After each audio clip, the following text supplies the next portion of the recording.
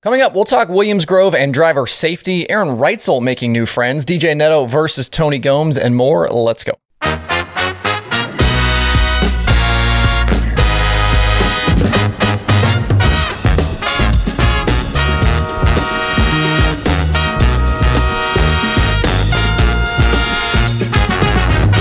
It's Monday, October 3rd. I'm Justin Fiedler. This is Dirt Tracker Daily. We'll start today off with the World of Outlaws at Williams Grove over on Friday.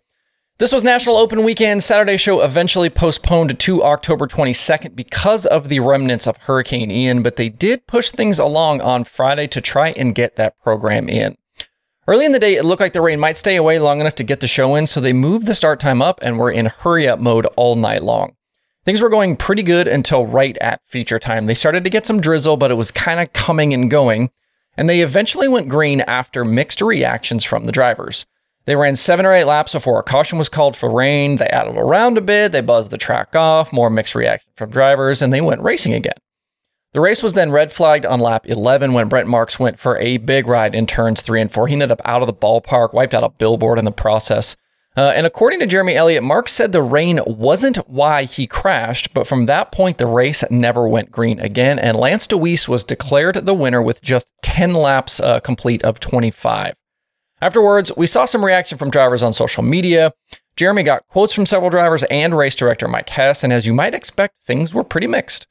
Some were okay with the decision-making, others were critical. This was a perfect example of a no-win situation for the series and the racetrack. If they cancel ahead of time or if they cancel mid-program, they catch hell. If they try and run the program, they catch hell. Some combination of teams and fans were going to be upset no matter what the call was. I do find it interesting, though, that drivers are given the opportunity to weigh in on what they think of track conditions and either don't offer an opinion or continue racing when they don't think it's safe. Give the thumbs down, pull off the racetrack, stop and talk to an official. Let them know it isn't safe. The guys in the tower are trying to make the best decisions they can, but they need the full picture and all of the information they can get. Should they have tried to race? I don't know. You've got Lance Dewease saying it was okay and praising Mike Hess. You've got Brad Sweet saying he wasn't sure, and then you've got Donnie Schatz on the complete other end of the spectrum saying no and being super critical of the series. So from these 3 opinions, what do you do? The series and officials aren't blameless in these cases, but then neither are the drivers. They have a voice and power, and they need to advocate for themselves. If everyone is saying no and the series pushes things along, then okay, we have a real beef with those who are making the calls. But that was not the case here. Driver safety needs to be at the top of the list at all times, but it's not just the responsibility of the series. It's on everyone, the series, the drivers, the teams, the crews. Everyone needs to be involved in these instances. As for the race itself, the Friday show is tied with a race at Bakersfield from 1990 as the shortest outlaw feature in history. It's only the 3rd time that a race was called official before halfway. Dewease was the winner over Sheldon Haudenschild and Carson Macedo. David Gravel was 5th, and points leader Brad Sweet was 6th. Gravel is still 94 back, Macedo 134 out. And Jacob Allen's top 10 streak continued. He had a 7th place result. He's now got 16 consecutive top 10 finishes with the Outlaws. The series remains in Pennsylvania for another week with 2 nights at Port Royal coming up. Before we move on, I got a quick merch update. I've got some more decals on the way, including 2 new designs. I know I've been sold out of decals for a few weeks and I've been wanting to do a restock. I'm hoping to have those available in the store later this week. Also, I've dropped the prices on a couple of items. If you want to grab some Dirt Tracker merch and support what I'm doing, head over to shop.dirttracker.com. And with the USAC National Sprint Cars, they had 2 shows over the weekend, Friday at Kokomo and Saturday at Lawrenceburg. Both races ended up with the same winner in Kyle Cummins. They were his 3rd and 4th national victories of the year. Friday night, he led 15 laps and outdueled Jake Swanson and Chase Stockin for the victory, with those other 2 drivers also leading laps. And Saturday at the Berg, Logan Seavey led early from the pole, but Cummins took over on lap 17 and drove on to the win. Points leader Justin Grant had weekend finishes of 8th and 3rd, while Brady Bacon was 5th and 6th. So not a ton of movement in those standings. Bacon picked up 6 points, but obviously not quite as many as he's going to need with just 5 nights left in the season. We won't see the USAC National Sprint Cars until October 28th at Kokopah.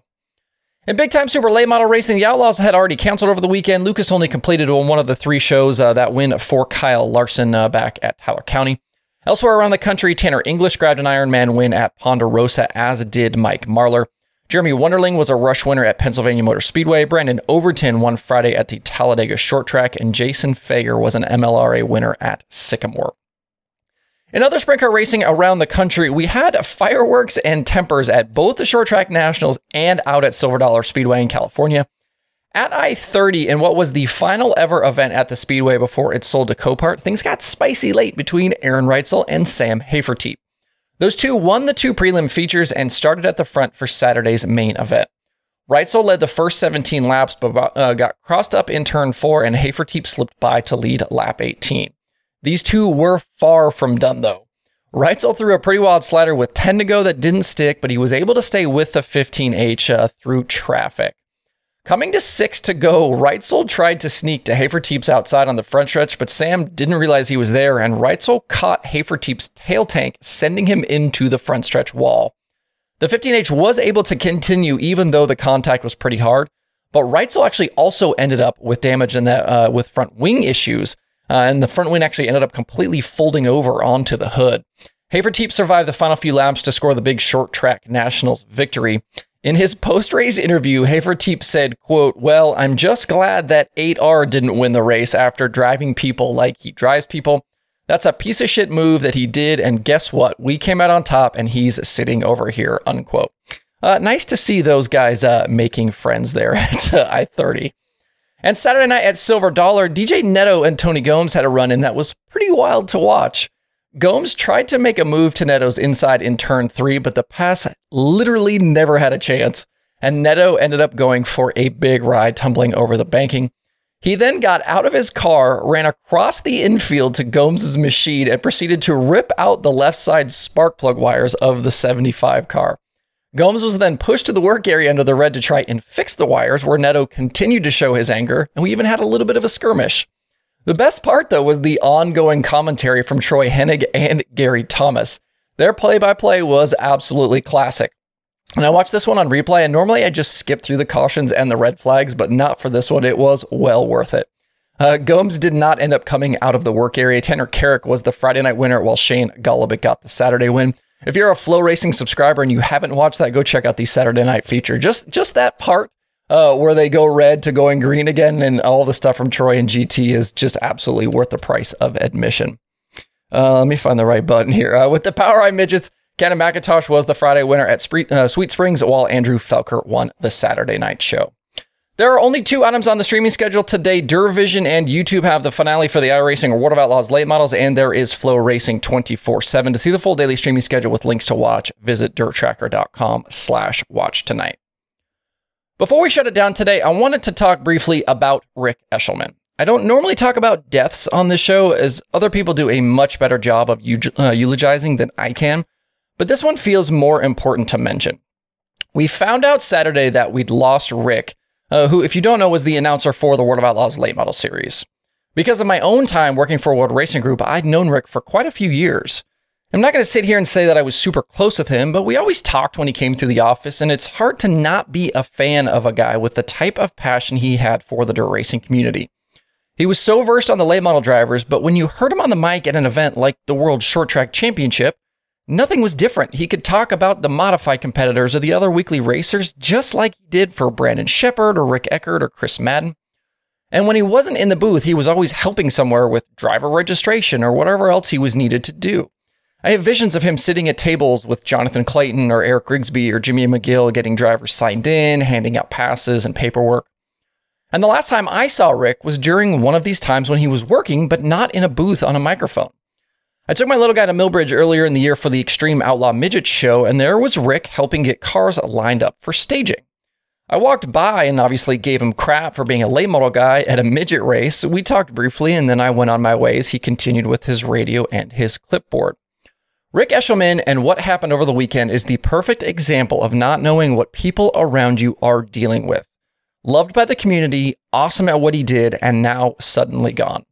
Let's use this as a reminder to check in on those that we care about, and that dirt racing stuff, not that serious, ultimately supposed to be a good time. If you or someone you know is having trouble, the Suicide and Crisis Lifeline can be reached by dialing 988, texting 988, You can also call 1-800-273-8255 or get help at 988lifeline.org.